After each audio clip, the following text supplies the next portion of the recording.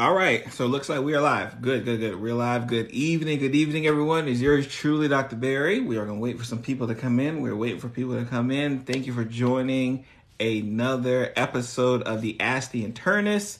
This is a series that it used to be Real Physician Reacts, but I like this Ask the Internist. I like being able to kind of be open with the conversation, especially if I don't have a particular topic I want to touch base on. But this week, I want to kind of center our focus specifically on medical school, medical students, especially because I got a lot to follow me. And I know a lot, especially my fourth year medical students, are being prepared to make that next jump. They're prepared to make the next jump into residency. So first of all, congratulations to all of these students who are able to have a successful match and get into a residency spot somewhere across the country. That is a difficult feat. That is something that is not just given to everyone. So I like to take the time and give the kudos because I know how hard a lot of people had to work to get there. And I'm seeing TikToks. I'm seeing y'all already getting ready for the move. I see y'all already getting ready for you buying books. You know, you got your Amazon wish list. Again, I appreciate it. So we're definitely going to be talking about that transition of going from a regular medical student to a soon-to-be resident physician, because it's a leap. It's a leap that occurs in a span of about 4 months, 3 months, depending on when you graduate. If you graduate early and when you actually start residency, because usually residency start in July. So it's a leap that occurs very quickly, and it can be very scary for a lot of people. So we're definitely going to talk about it this evening. Again, for those who are joining, I'm Dr. Barry Pierre, board certified internist. This is our weekly live series, Ask the Internist, where typically we just kind of fire away a lot of general questions, because as an internal medicine physician, guess what? I can answer a lot of general medical questions because fortunately, I should say, the internist knows a lot about a lot of things. We may not know into depth, but we know a lot of surface level things. So we're usually able to answer a lot of questions from that perspective. And today I just want to touch base on the medical student and, more importantly, medical school. Why? Because I used to be a former medical student, but more importantly, I used to also be a former program director, right? So I used to be a part of the decision making who said, hey, you know what? This medical student is someone that I want to see in my program. Like this is a person I can see. In fact, I used to have questions for those who especially I'm not sure if I have many. Yeah, I think I have a couple residents who follow me. They know that one of my questions always used to be like, why should you be a part of the 6? At that time we had 6 residents. Tell me why you should be a part of the 6 members of our resident class, right? Which is always a good open-ended question, because it starts making them think. It's not asking them about like how well they did in organic chemistry or how well they did with this course. It's just basically saying, hey, why do you think you should be a part of this class? And I wish I could say all the time I got a great answer, but sometimes that used to fluster students. It used to really fluster them because I guess they weren't used to not having to answer some generic question about their strengths and their weaknesses, which typically occurs, right? They're like, oh, what is your strength? What is your weakness? That's one of those saying, Siri trying to talk to us. That's one of those questions that especially the bad interviewers always will ask, because they don't really have no questions to ask. But like me, I'm very great with the open-ended questions. I love open-ended questions because I just want to see how you're going to be able to postulate it, right? So for those who may not be aware of the process, so this process of going from medical student, especially fourth year medical student, onto residency. If you were on TikTok in the past month or so, you saw a lot of Match Day 23 TikToks, right? Or if you're on Twitter, it was everywhere. Every social media platform, Instagram too. There was a video talking about Match Day and the importance of Match Day and whether a person matched. And we saw some videos where people didn't match, right? And we can talk about both of those this evening. So we have this process when we are kind of deciding, hey, I want to go to, let's say Johns Hopkins. I'm just shooting out a name of a hospital. And I want to be a part of their residency program. One, I got to choose what specialty, what field I want to do. Again, if they're lucky, they want to be an internist like yourself. Because again, I think I'm biased, but I think internists are like the best specialty. Again, don't shoot the messenger here. I am telling you I am biased. So that way no one comes at me saying, no, pediatrics or OB-GYN or general surgery. I don't want to hear it, because if you ask me, the internal medicine specialty is the best specialty. But again, not here or there. So you have medical students who decide, usually within their third year of medical school, hey, I want to be blank for the rest of my life. Whether it be I'm be a pediatrician, I'm gonna be an obstetrician, I'm gonna be a surgeon, neurosurgeon, thoracic. Like, I want to be something for the rest of my life. And they usually have to choose that the third year they're in medical school, which I think is kind of wild, if you ask me. Because if you ask me, hey, this goal that I've been striving, because a lot of us just have a goal of just becoming a doctor. And it takes forever in a day just become a doctor. And within about 2.5 years, again, but usually by the third, you kind of know, within 2.5 years, you have to kind of decide, hey, what do you want to do for the rest of your life? Because everything is kind of future planning. So as we speak, we have third year medical students sending out emails across the country saying, hey, I want to be a part of your program. I'm interested in your program. Can I do a rotation, which is like an audition at your program? Like, that's happening as we speak. And it's a cycle that happens every single year. So you get to this point where, hey, you decide, hey, I got these list of schools and I've done, I did my auditions. I've done my interviews, hopefully, and I have a list of schools that I want to go to. So then you go to this computer system and you say, hey, this is the list of schools I want to go to. Then you have to wait for those programs to be like, hey, these are a list of the future residents that I would not mind taking. Boom. And then from some weird, funky computer system matching process, if Hospital A says, I like resident A, guess what? They're a match. They're a match made in heaven. Boom. They're on the way. And because you saw a lot of people, which happens every year. I don't want to call out my medical students. I don't want to do that right now. But every single year, the amount of videos that I see, people say they got into their first choice. Like, first of all, the odds of that are extremely low. It just is. Let's be honest. The odds that all of y'all got into your first choice is comical, right? So, but again, we let them rock with it because, hey, it's their day. We're not going to steal no joy. But in the back of my mind, I know, hey, the likelihood that all of y'all got in y'all first option is not it. It's just like, let's be for real. And what's funny is because then when you do see the honest students who are like, this wasn't my first choice, like, that seems more relatable to me, because like I can tell, like, okay, you can tell this wasn't this person's first choice. But when you got a majority of your timeline saying they all got into their first spot, again, I'm not here to call them liars. I'm just saying that the numbers typically don't, like, all of y'all not getting in y'all first spot. Like, it just is what it is. All of y'all are not getting in your first spot. But let's say, boom, you get in your spot. Now the decision becomes like, all right, now I got to take off the medical student brain, because they have a medical student brain. Because let me show you what occurs from a timeline perspective. You find out in like March that, hey, I'm going to be in so-and-so program. But a lot of them still have like 3 to 4 months of schooling still left. And when I tell you, as an attending physician, the worst medical student to have is one who's just matched. Like, especially if it's not your specialty, that's a double burn. If you have a medical student who just matched doing your rotation and what they matched in has nothing to do with your specialty, you might, obviously they're there because they got to be there. They got to get the grades, but it's draining. It is draining. And again, like I said, I ain't mad at them, because I was right there too. I remember when I was a fourth year student. I got my email match because I'm older, right? So there wasn't this like whole, because I'm an osteopathic physician, so there wasn't this big wait till Friday and then everyone finds out on Friday. Like, nah, on Monday, hey, you match. This is where you matched at. Very anticlimactic. So I find out on Monday, boom, I matched. So now, for the next 2 to 3 months, I think I was on ICU. So ICU was okay because I knew I had to work on ICU. That wasn't a big issue.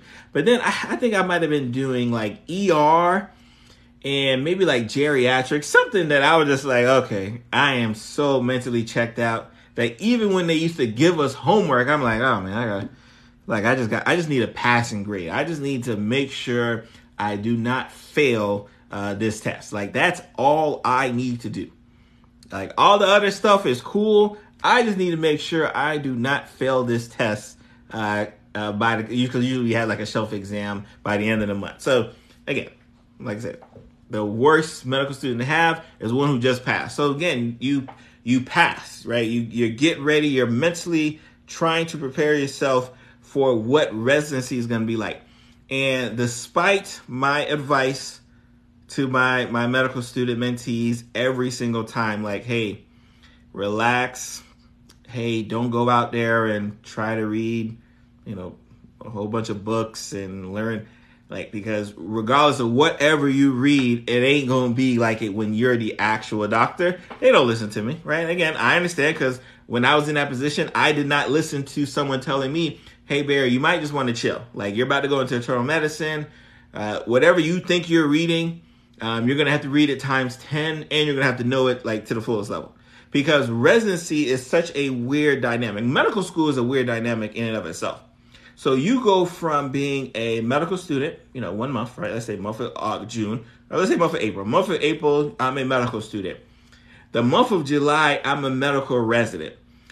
And the second July 1st hits, you have people, one, calling you doctor, right? Which is, amazing, right? Like, oh my God, I couldn't wait. I couldn't wait. Like, I remember I used to be the same way. I couldn't wait till they called me doctor. And that first month, I was like, oh my God, they're going to call me again. Like, I almost got petrified every time they said Dr. Pierre. I was petrified because now you are a resident physician. So now all of your colleagues, especially your senior residents, are expecting you to know something. So they're not asking, and they're not talking to you as if like you like, all right, this you were just a medical student a couple months ago. They're like, no, like CHF, how do you treat, right? So the backwards process of how we have to learn is so weird because we automatically have to like go full running, which is why I tell my pre-meds like, hey, like, don't waste your time reading during the summer and all the other stuff there. I promise you, one, you're not going to retain it. And two, whatever you think you know, your seniors are going to make sure they ask you the opposite question. Like, you might know every question on page 1, and your seniors are going to recognize you know everything on page 1, and they're going to ask you all questions from page 2. Because it doesn't matter what you know on page 1. It's like, oh, cool, you know page 1? That's cool. What's going on with page 2?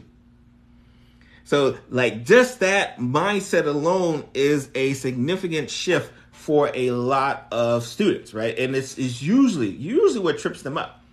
When I think about just what you have to know and what you have to learn, it's almost like a fire hydrant, right? Like, when it's open, it just goes, and then it goes for however long your residency is, whether it be 3 years, whether it be 5 years, 7, depending on, especially my neurosurgeons, I think they do 8. However long that is, it just keeps on going. And again, and it sounds scary. It definitely sounds scary. And I'm not here to, especially for my 4th years or, those who match, right? I'm not here to scare you. I'm just here to kind of let you know, like, hey, I want you to relax right now. Like, yes, I want you to enjoy your match. That high from the match. I want you to, start picking out your apartments. I want you to start doing all of those things there. But I also want you to relax because once you step foot on that floor, once you're like no longer medical students, blah, blah, blah, and you're Dr. Pierre, and the nurse is paging you overhead because they need a diet order, and you're terrified to even feed your patient, like, then it's a different ballgame. Different ball game. Oh, that's what's going on, sir. This is like my brother. That's my brother from another mother over there. So that's why it's so important, right, to understand that the transition will happen. It will occur, but just do it at your own pace. Just do it at your own pace. Again, I am out of residency. I finished residency in 2014. So next year will make 10 years since I've been out of residency. And I'm still constantly having to learn new stuff. Like, I wish I could tell you everything I learned that I needed to learn. It happened during my residency, but I'd be a liar, right? And, on this channel, we don't like to lie. I'd be an absolute liar if I told you everything I needed to know I knew once I got a residency. Now, like, the learning just continues to build and grow. What you have to do, especially when you're making that transition from a medical student to a resident or physician, wherever, is just understand that, hey, I'm not going to know everything that I need to know when on day one and on the last day. It's just going to happen. I just have to be able to be okay with that. I have to be able to understand, okay, yeah, like, I'm just not there yet. But what I typically see, what happens and what trips up a lot of my first year residents, right? The first year residents is one that they have this immense level of fear to do anything. What you're afforded to do as a medical student is you're afforded to ask a lot of questions, but not have to take much action. So as a medical student, you can ask questions left and right. You can ask all the questions you want. And then someone else has to kind of take action based on the questions you ask. But as a medical resident, I keep saying medical resident because I just, fixing my brain. But just as a resident physician, you are going to be forced to take action. You're going to be forced to take action quickly. And it's going to be, we hate to say it, life or death situation. It's a life or death situation. Now, of course, obviously, you have seniors there. They're there to protect you. Your attending physicians are there to protect you. But they can't hold your hand. And the difficult transition that I see that happens with a lot of resident physicians is that they want their hand held the whole time. And that's just the reality just isn't there for that to occur. Like I wish it was. It's just not there for that to occur. Like, eventually you are going to have to go into the pool and start swimming. Eventually you are going to have to go and say, hey, this is my patient and this is what I want to do for my patient. Like, that's when you know your PGY1, who's a first year resident. That's what we call PGY1s. That's when you know your first year resident has turned the corner, is that they start taking ownership in everything they do. More importantly, they start taking ownership with their patients. Because when they first start out, it's always, hey, what do you want me to do with the patient? Hey, doc, what do you want me to do with your patient? Everything is trying to push off to say, hey, like, this is your patient, but I'm just here to kind of assist. They turn that corner when everything starts becoming, hey, like, this is what I want to do for my patient. My patient presented this way. And because they presented this way, this is what I ordered. Like, everything starts becoming extremely personal with them, which is what I love. Like, I love seeing that transition because, most of the time, the residents don't even realize it. Most of the time, the residents don't even realize that their manner of speaking has changed. They don't even realize that they're standing up a little bit taller. They don't even realize that they're confident when they're telling me to plan. Like, it's something that just kind of happens, but it's so amazing as an attending physician to see that transition occur. Now, when does this transition occur? It's different for everyone. It's different for everyone. We all know wherever you go, you're going to have some of your PGY1s. They're going to be rock stars. They're going to be ones who read everything, and they're gonna be rock stars. They're gonna be taking test bank after test bank, so they're gonna be rock stars, right? And they may learn things a lot quicker. And I'm not saying that that's literally the recipe for it, because it's just not. Because I know a lot of physicians who are really book smart, right? They they read articles all day. They are constantly doing, especially residents, doing MCSAP related questions. And again, MCSAP is just internal medicine, but just doing test bank related questions. And then I just know a lot of people who spend more time in the caring department. So they care for their patients. They go the extra mile for the patients. They'll do the extra reading for the patients. It becomes very easy to start seeing the residents who are separating themselves from everyone else. Because you can go through residency and just kind of be going through the motions.